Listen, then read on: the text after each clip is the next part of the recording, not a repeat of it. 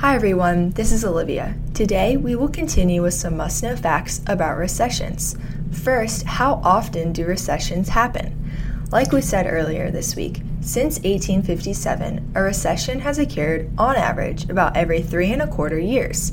Since World War II, we've got an average of 58.4 months between recessions, which is about 5 years. The last economic expansion, however, starting at the end of the 08-09 Great Recession, lasted 128 months. When looking at these stats, you could say we were long overdue for a recession. When was the harshest recession? You might immediately think the Great Depression. Well, you're right, but probably not the one you're thinking of. The recession of 1873 was actually called the Great Depression until the 1929 recession came about. When looking at the recession of 1873, the panic started with the failure of a major bank, Jay Cooke & Company.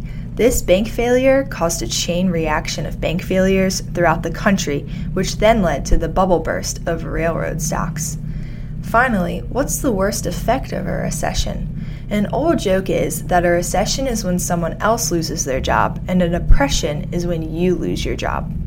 Your main source of income comes from your employment, and having extra cash available in case of an emergency, such as a recession, is important.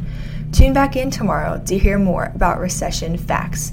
To hear this briefing on Alexa, simply enable our Alexa skill called Purposeful Planning with Aspen Wealth Management, then say, "Alexa, flash briefing." We'll talk to you tomorrow.